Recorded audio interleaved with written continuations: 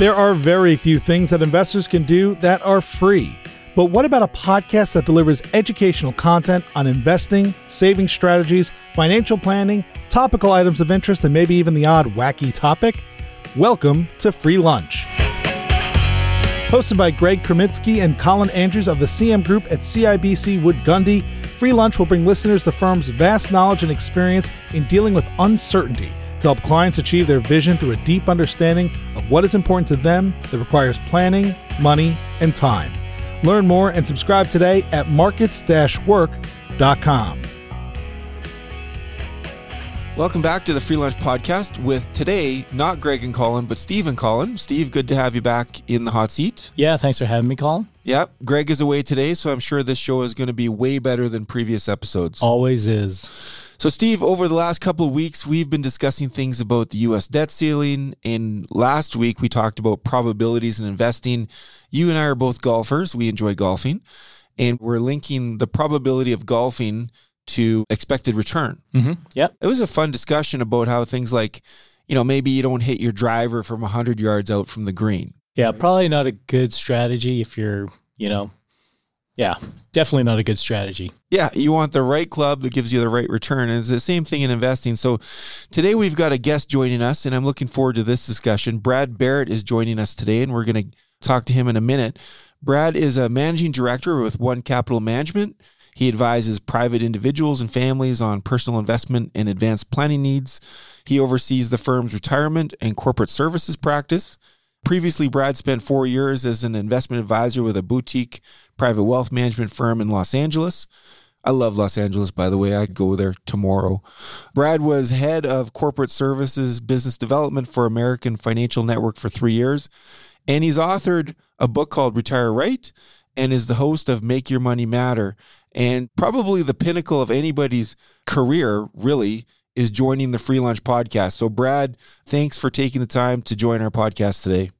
Oh, thanks, boys. I appreciate having me on. And yes, you're right. My bucket list, my entire career was joining the Free Lunch. The Milton Friedman, no such thing as a free lunch. I'm in, boys. I'm here. Thanks for having me on. Glad to have you. Hey, before we get into the questions, Steve's going to hit you with some. Maybe just let the listeners know where you're joining us from today. Yeah, I'm actually joining us from our headquarters here at One Capital Management. It's actually in Westlake Village, California. So about 30, 40 minutes north of Los Angeles, just inside Malibu.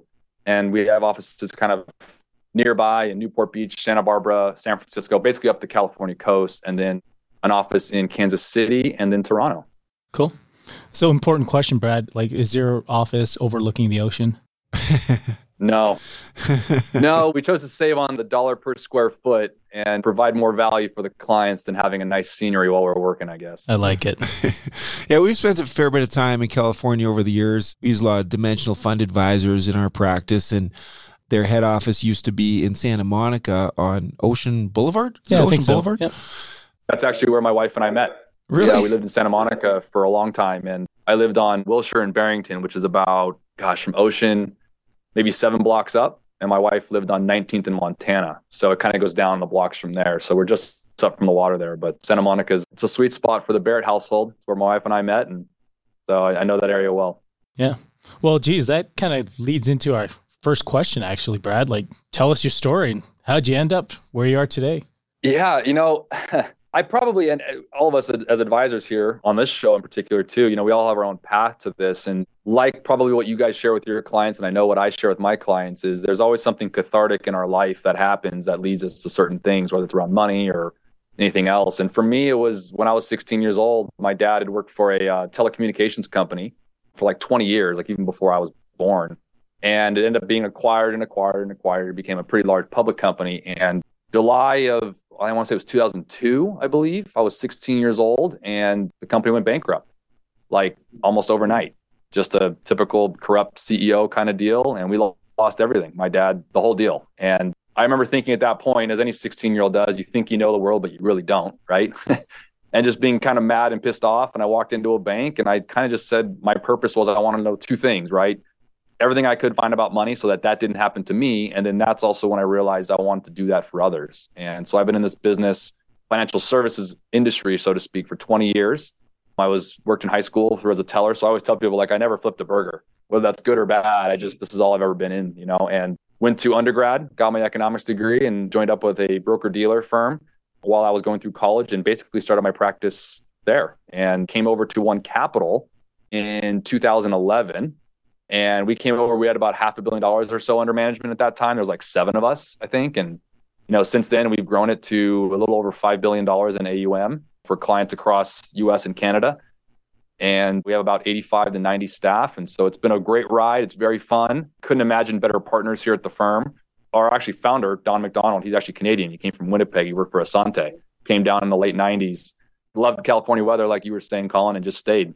And that was the birth of One Capital, if you will. So that's kind of a high level as to, how I got here. And, what I continue to do for our clients is really just provide that kind of story with the philosophy and the education and the experience now in my world of just kind of sharing that with clients as we go through anything from planning to investment strategies and so on.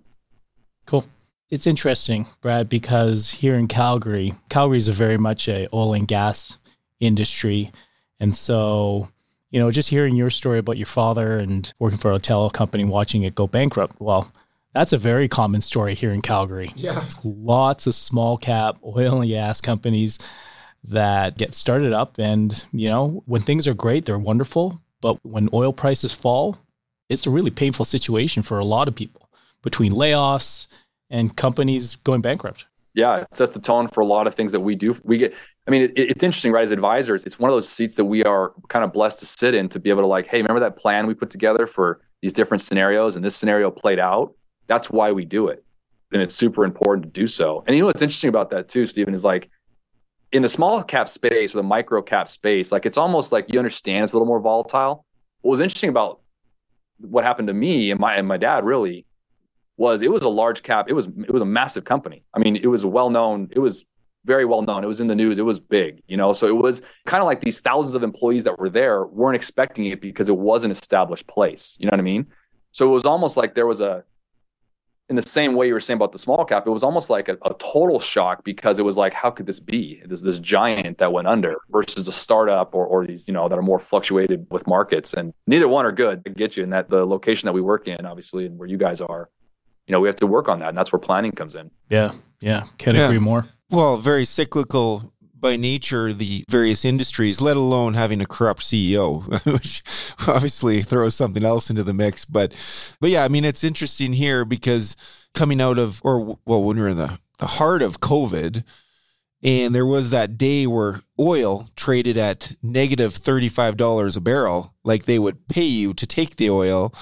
That really impacts our local audience for sure. Things obviously got a lot better last year. Oil was peaking over $100 a barrel again and has pulled back to somewhere 60 to 70. Well, and it's hard to be advisors in a location too, where that the main industry is obviously cyclical. I always say when it comes to advisors, you want to find someone you can trust, has the fiduciary, has experience, all those things, but also has a special niche in your specific area, like you guys are doing for your clients, right? Because let's say they were to contact us, for example. I say, well, I'm telling you right now, we're not local in the Calgary, Alberta area.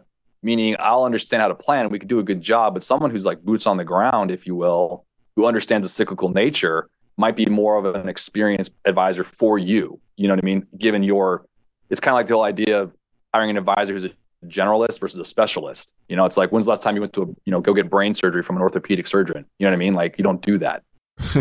Or a naturopath.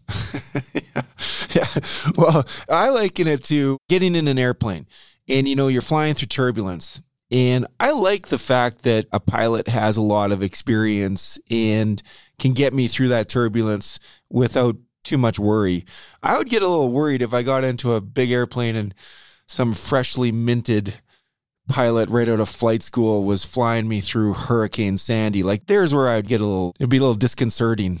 Yeah. And it's confidence, right? It's mental. It's psychological. A client is going to sit with you kneecap to kneecap or via Zoom nowadays, whatever it might be. There is a notion when we go do our discovery process, probably a lot like you guys do, when you're first meeting a new client on their side, they won't necessarily mention this, but there's a trust factor there, knowing that either they were referred to you by somebody, so there's an immediate connection there, or they know that you're down the street, they've heard of you guys or seen of you guys, or in your discussion with them, you're sharing with them, hey, we have a lot of clients that we help that are actually in specifically your arena or whatever. And there was a comfort level with that, no different than your analogy of the pilot who you know is a seasoned pilot versus a fresh rookie saying, hey, my first flight, thanks for joining me, kind of thing. Like, you don't want that. No. Yeah, you definitely don't want the letter that says, hey, I've been a pilot for blank years. Yeah, 1 year. Okay, so Steve, we got to get some questions in here. So what do most people get wrong about money? I've shared this a lot with people, but I think, more than anything, we were just talking about some of the events that we get to in life, and we meet with clients. And like I said, for our firm, at least, we're blessed to work with a lot of different clients in different arenas with different zeros behind their name. And I think the common denominator I've seen in 20 years that we get wrong about money is that money is less important than we actually make it out to be. Because really the ultimate idea, and we know this, especially this movement in the past 5 or 10 years, I've noticed, I don't know if you guys have, right, is this idea of time. And, my 7-year-old son thinks I probably do the most boring thing in the world, and he's probably not wrong, but I love it. And I tell him that my only parlor trick is I can show somebody clear as day that time matters more than money, because money actually buys time for us. And so when we talk about money, and what I think people get wrong about money is this idea of grow, look over the fence, compare yourself, lose your joy because someone else has more than you. And it kind of just keeps going down this rabbit hole, right? And so I share with people a lot the notion of if a 95-year-old came to you today and said, hey, I'll trade places with you and I'll give you, I don't know, make a number up, $1 billion. If you're 60 years old, you'd be like, why would I do that? $1 billion sounds nice, but I got to trade places with this guy permanently. So I just lost 35 years of my life. So it's an easy way for us to reframe the money game context. And what I think people get wrong about money, don't get me wrong, obviously what we do, growth, protection of growth, ultimately income and retirement, all very important things to live throughout life. But at some point, you're going to go through this accumulation phase, and if you have a good advisor and a good plan and a good strategy going forward, you can, again, back to the analogy Colin made, is avoid the turbulence as best you can, or at least get through it with some peace. But ultimately, you're going to be at this cliff at some point being like, okay, I've done what I set out to do. Is my identity wrapped up in the money side of things? Because then it's going to be harder for me to get down it and actually enjoy life or live retirement out of abundance versus, let's say, scarcity. And so longer-winded answer to the question of, which is a good one, obviously, around, what people get wrong. I just think it's important to know that money is a tool that can be used to what you want it to be used for, not that the ultimate game and the ultimate use of money is to grow and keep growing and attach your soul and your identity to it. So a lot more psychological, I guess, or behavioral financial traits there. Well, that's a good point, because don't you find that at the root cause of each of those financial questions is, am I going to be all right? And that can be framed in what kind of return did I get, or how much debt should I take? But at the root cause is am I going to be all right? You're right. And we know this, right? It can be said different ways, but the one concern any client at any stage of life they're going to be in when they come to someone like us as an advisor, right, is, am I going to be all right? Am I going to have enough money? Am I always going to have enough money, right? We talk about sustainability with our money, right? And ultimately the longevity of it. I mean, that's, for me and my story, that hits on the two behavioral traits that we all have. And I think it's important for us, all of us, anyone who's listening, to understand this. Like, we all have two things going on, right? We have kind of the God-given DNA, like the no different than the color of our eyes kind of thing. And then the stuff that happens in our life, the circumstantial stuff, right? Good or bad. We've met with clients. I'm sure you guys can think of a client who grew up with money and they have a different context of money than someone who didn't grow up with a lot of money. And neither one is right or wrong. I'm not saying that. I'm just saying our job is to meet them where they are and address the same. What's interesting, right, to your point, Colin, is that they each have kind of the same concern or question is, am I going to have enough? Will I always have enough? Is this going to do what I want to do in my lifestyle? And that's where, a solid plan comes in, and basically a strategy that, can get through the turbulence, and you got to instill some discipline and see it through. So you actually touched on this a little bit, like behavioral. So how does behavioral finance, behavioral biases impact how people invest and save? We can probably talk for hours on this, right? I think psychologically speaking, it's the common floor, I think, for anybody is how we relate to our money. It was interesting about a month or two ago, and I shared this on another show as well. In a span of a week, I had 2 review meetings with clients. And it was very interesting because I actually used it for our show as a topic. Obviously, I never share personal information, but it was kind of a common theme I had seen. It has to do with behavioral finances. I had a client who I was doing a review with that had just lost their parent. And their parent had worked at a job for like 35 years, had saved everything, right? And basically 7 months later came down with a brain tumor, and 4 months after that passed away. And no joke, about 4 days later, I had a review meeting with someone who literally, they were talking about their parents. They were in their 70s and their parents were like 98 and 99. And the concerns I had in a span of like, I don't know, 72 hours were so vastly different on the behavioral traits of these clients. One was worried about basically, I want to live for today because honestly, I don't want to follow my dad's route of working 35 years and saving and then have it all be gone within 7 months. And then literally 3 days later, 4 days later, it was the opposite side saying, I want to save more, I want to invest more because I might be around here for a lot longer than I intend. You know what I mean? And so our job as advisors is to meet them. I'm kind of going, this is actually kind of amazing. In a span of 1 week, I have two polar opposite sides of a client concern or addressing a plan, and what we all would say is the unique and tailor plan, because they are unique and tailored. Those aren't just filler words. Those mean something to us, and people can belittle it and say, oh, you say it to everybody. I'm like, no, that's a great example. Like those two plans were run very differently because the needs of the client and the goals of the client were vastly different, and it hits to the psyche of that client, right? Because those two events were actually what I would fall into the camp of circumstantial. They weren't DNA driven. They weren't like the natural, right? These were things that happened in their life. And now they're kind of imagining, if you will, their thought on money. You know, these are people in their 50s and 60s at this point. So whatever they had gone through at that point, behaviorally with their finances had kind of shifted because of a cathartic event. In the one case, it was their dad passing away really unexpectedly. And the other realizing that they have a parent finally and dawning on them that they're 98, 99 years old and they're still healthy and like going to be around for probably a couple more years. So the psychology that we have growing up with money or without money and the stuff we live through that we've gotten taught from our parents or grandparents or mentors or colleagues, or just the school of hard knocks, right? That's the circumstantial stuff of just realizing what you can and can't do with money. And all those things we learn along the way. At some point when they come into a meeting with an advisor, they're bringing all that to you. So our job is to kind of uncover that. And we have to do it through very strategic questions and building trust with the client so that we can kind of get to know who they are, right? We know this as know your client, the KYC, right? And meeting them and realizing like the client I might have had at 9 a.m. this morning is very different than the client at 1. It happens every day. And so behavioral financial stuff plays into everything, you know, I think when a good advisor would do. I find even within couples, as I mentioned at the beginning, Steve and I do enjoy golfing. And there's a couple that would take us golfing every year. And we golfed with them in October of 2022. And the husband was complaining about some pain that he was going through. Long story short, he passed away just before Christmas. So that was, 2 months, right? And Steve and I went to see him at the hospice. And it was a very emotional time, of course, for him and his family. And as he was on his so-called deathbed, he asked me, is my wife going to be okay? Is there enough there to fund the next 30 years of her life? It was so important to him that she be okay, even though he accepted his situation. And so you talk about dealing with that between different meetings at different times of the day with different couples, but you run into that within the same couple with different time horizons, right? Whether they planned on it or not, that's just what happens, right? No, 100%. And that's one of the beautiful seats we get to sit in, trusted relationships like that.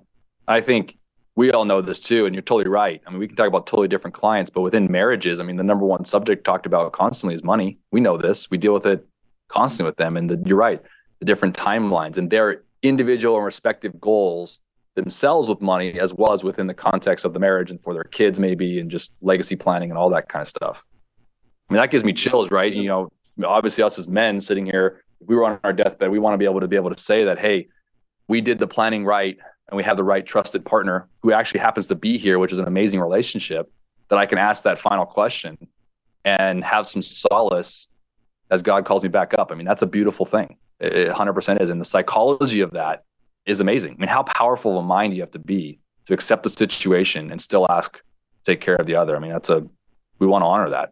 And to be honest, I felt very privileged to be in that situation with that couple, in that they trusted us to be part of that and answering that question. And that literally was the last conversation I ever had with this person before they passed away.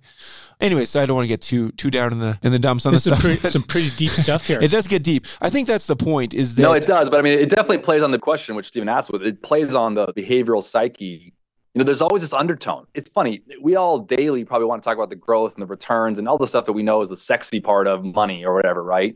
But really what matters over the course of that life is that you're growing and protecting it at some point and ultimately distributing it and then ultimately realizing that you actually have enough to do what you want to do. I mean, that's kind of the real quick down and dirty evolution of money, right? And everyone likes to focus on, again, those bells and whistles of money, which is growing and returns and what stock to do and all this kind of stuff. But I've always said to clients, like, it's not always what you own, but how you own it.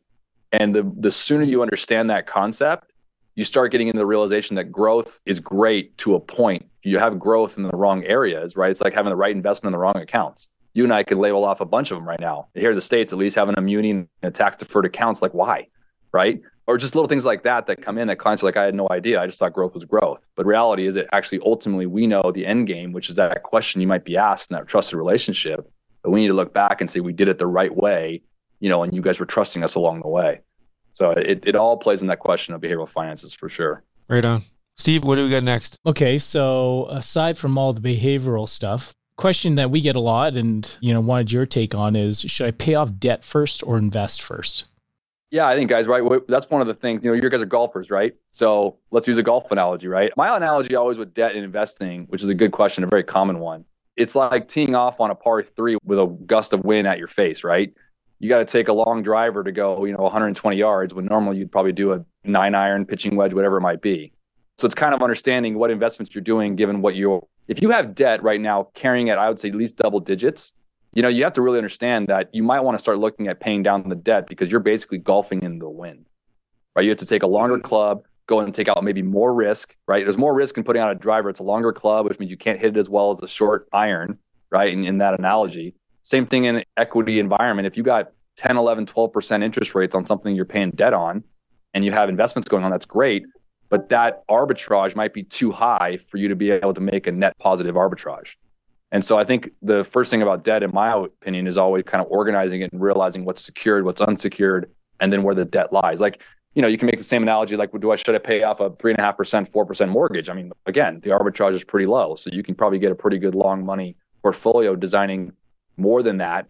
And therefore, at the end of the 30-year amortized situation, obviously you have more in the bank. So it's definitely a contextual question there. But I think for most people, in the smaller amounts, but with the higher interest rate, to me, it comes down to interest rate. I don't know if you guys agree with this or not, but I mean, there's two methods, right? The avalanche method and the snowball method, right?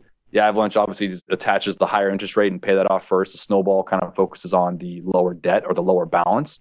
Depends on either one, but I think anyone out there with high interest rates, that's probably an area you want to look at to pay down first before you invest, because even if you go get a stellar return of 7, 8, 9, maybe 10%, but you're paying 15%, it's like you still lost 5% on your net, your net.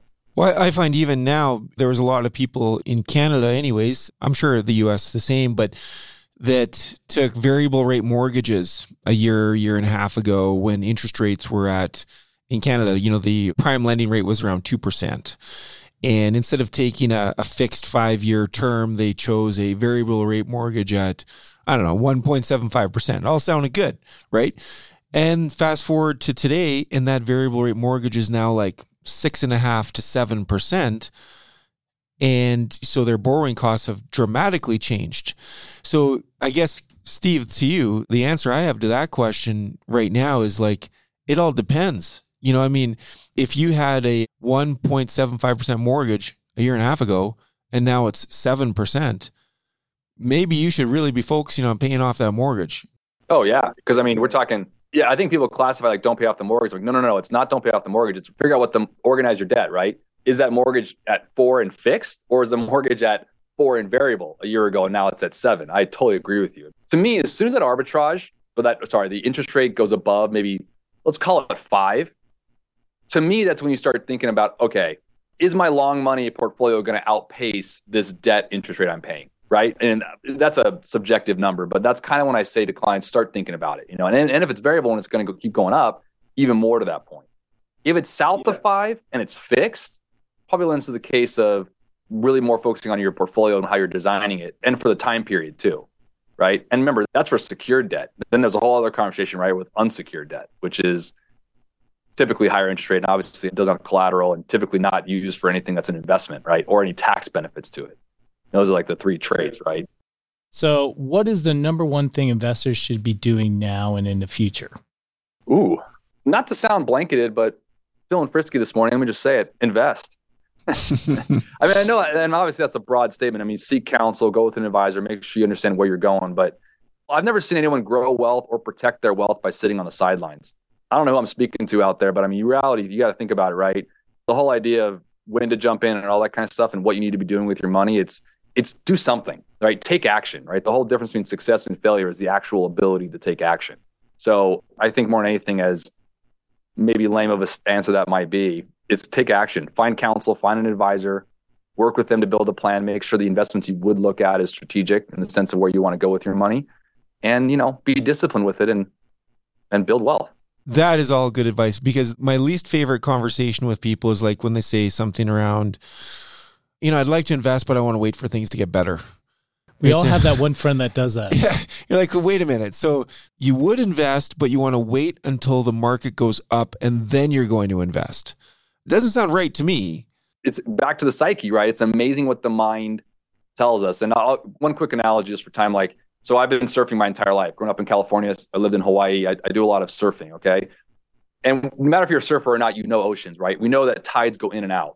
And there's certain surf spots you have to kind of jump off the rocks. It's kind of a little bit hairy to get off to. And I'll see amateur novice guys or whatever who say they know what they're doing, right? And they'll be on this rock. And what you need to do when you jump off a rock like that is actually wait when the tide is low where you can see the rocks. But that's when it looks the sketchiest to jump. The reason being, when by the time you jump, the water comes back up and now you land on the cushioned area and you go back out. It's the same with investing, right? We kind of look at this, the tide's up. Now I'm going to jump, right? And as soon as they jump, the tide goes back out. Now they're landing on the rocks. And I share that with my clients here on the West Coast that are more water oriented and they understand that analogy. But it's so true how the mind tells us, like, okay, yeah, I'm going to wait for it to get soften up. And it's like, what do you exactly wait? I always ask, I'm just curious, what exactly are you waiting for? Right? Because these economic black swans that we see, whether it's the debt ceiling right now, supply chain issues, inflation, I mean, I can name a whole host of them. Like, they're not just going to, mysteriously just go away altogether. There's always going to be something. I mean, there's studies left and right. There's about 200 what they call black swan events every year. It could be as simple as a CEO having a mistress to our government spending too much money, right? But somehow it disrupts the market. So there's always going to be something. And so again, I always tell people you're never going to build wealth or even protect your wealth by sitting on the sidelines. So back to the previous question, it's like, get out there, get after it. Yeah. Can't agree more. Right on. Okay. So speed round. Yeah. So you've done all the heavy lifting. Congratulations. You're obviously I got through, huh? Yeah, you're obviously well practiced in the arena of podcasting and presenting, so that was really great. But the speed round, we're going to hit you with a couple easy ones and then some Canadian specific ones, because that's what we like to do. So, when you're not working, what are you doing for fun? Sounds like you're surfing or doing something else. What do you do? Surfing. I have a 7-year-old and a 5-year-old as well. So I'm doing a lot of sports with the 7-year-old, coaching his baseball and just having some fun with that kind of stuff. He's actually getting into hockey next weekend. So I played hockey for about 15 years. So I'm excited for that. Cool. Steve, what do you got? Any books you're reading right now? I am rereading probably for the third time, The Psychology of Money by Morgan Housel. That's such a good book.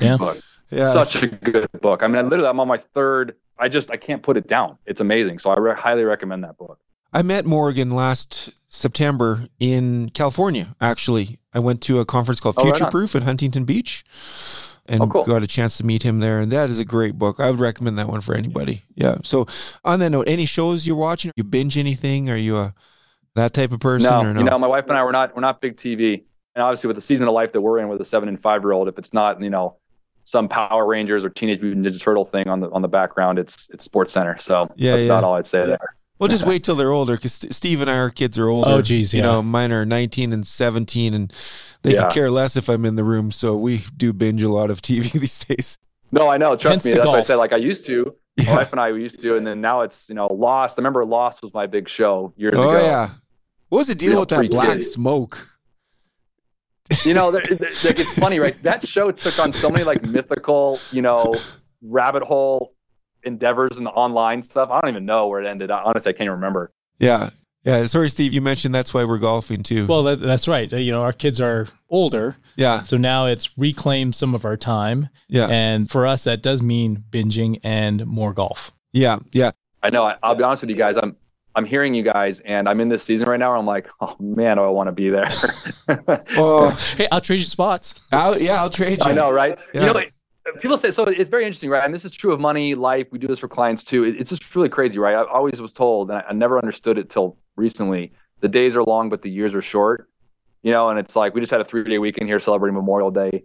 And it was a great weekend. But with kids, I mean, you have to entertain them for 12 hours a day for 3 days straight. My wife and I on Monday were just like, oh my gosh. Like, exhausted. And the days are Need long, a vacation. but they're 7 and 5 and they're just getting older by the minute. So it's crazy.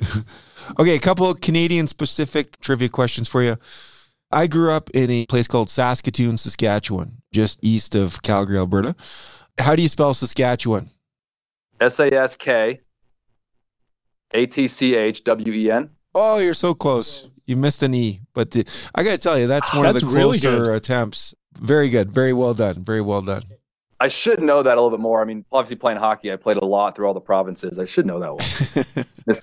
Missed an E. All right. So toque or beanie? Down here, it's beanie, but my managing director, who's in Toronto, a great guy, he works with our NHL players. We had a conversation down in Atlanta in a meeting, and I was going through it. We were riffing each other, like the toque versus beanie thing. I'm like, dude, no one says toque down here. You know what I know is toque? Toques are the chassis on my Bauer ice hockey skates. That's what I knew as a toque. Yeah, gotcha. Because you look at the chassis of all Bauer skates, like back in the day, it was Vapor 8s and all these new ones or whatever, but it was called toques. So when you said that, I'm like, what are you talking about a skate chassis for? Yeah. I'll tell you what, I was in Santa Monica, and I'm an LA Dodgers fan. I went to I think it was a Lids or something on the main drag there. Was it 3rd or 5th? I can't remember. What street is that? It's called 3rd Street Promenade. Yeah, 3rd Street Promenade. So I'm in this Lids, and the Dodgers were in the World Series that year when I was there, and I wanted to bring home some gifts for my kids. So I asked the person who works there, hey, where are your toques? And they said, what? I said, your toques. Say, what? I said, those, wool caps with the pom-poms on the top of them. Oh, you mean beanies? Yeah, beanies. Where are your beanies? It was pretty fun. I always said this. It's so funny to me that we share a border and have so many things in common, but there's these vernaculars that are so different that if you say it, they're like, I don't really understand what you're saying right now. Well, the other one that gets me is we say pop. You say soda. Yeah. Yeah. We have a lot of that. We have some clients and some people I've known and some guys I played hockey with that are from like the Minnesota, upper Chicago area. Oh, yeah. The Idahos and the Iowa area. They call it pop. Sure. It's just kind of a geographical thing, I think, here in the States as well as in Canada. But yeah. I had a good friend I knew in college. She was from Iowa. And I remember hearing like freshman year, she'd go, yeah, I'll order some pop. I'm like, I'm sorry, what now? Yeah. You mean Coke? Yeah. Well, listen, that's probably it. Hey, we've taken up enough of your time. We know you got to get on to your next venture. But Brad, we really appreciate you doing this thanks today. again, Brad. One last thing, Steve, are we recommending Brad's show, Make Your Money Matter? Yeah, absolutely. Yeah, of course we are. Yeah. Why wouldn't we? Well, I appreciate that. I mean, obviously, I was listening to some episodes from you guys. I think you guys do a great job. Obviously, for listeners who are listening to this, they already know that. But keep up the good work, man. It's fun to be advisors and to have a platform like this to share stuff. I know we do that on our Make Your Money Matter show, and it's work. It's not easy to get it out there, but I find it therapeutic to get some things out that we see daily within the clients and we can share with others. So Yeah. appreciate it. Yeah. Absolutely. Yeah. Absolutely. All right. Well, thanks again. Yeah, and thanks, we'll Brad. catch up with you another time. Thanks, guys. Thank you for listening to the Free Lunch Podcast hosted by the CM Group at CIBC Wood Gundy. To subscribe to this podcast to get more realistic insight on investing or to connect with one of our talented partners, please head on over to markets-work.com. We'll see you next time on the Free Lunch Podcast. The CIBC logo and CIBC Private Wealth Management are registered trademarks of CIBC. If you are currently a CIBC Wood Gundy client, please contact your investment advisor. CIBC Private Wealth Management consists of services provided by CIBC and certain of its subsidiaries, including CIBC Wood Gundy, a division of CIBC World Markets, Inc. CIBC Private Wealth Management is a registered trademark of CIBC used under license. Wood Gundy is a registered trademark of CIBC World Markets, Inc. Colin Andrews and Greg Kreminsky are investment advisors with CIBC Wood Gundy. This information, including any opinion, is based on various sources believed to be reliable, but its accuracy cannot be guaranteed and is subject to change. CIBC and CIBC World Markets, Inc., their affiliates, directors, officers, and employees may buy, sell, or hold a position in securities of a company mentioned herein, its affiliates or subsidiaries, and may also perform financial advisory services, investment banking, or other services for, or have lending or other credit relationships with the same. CIBC World Markets, Inc. and its representatives will receive sales commissions and or a spread between bid and ask prices if you purchase, sell, or hold the securities referred to above. CIBC World Markets, Inc., 2023.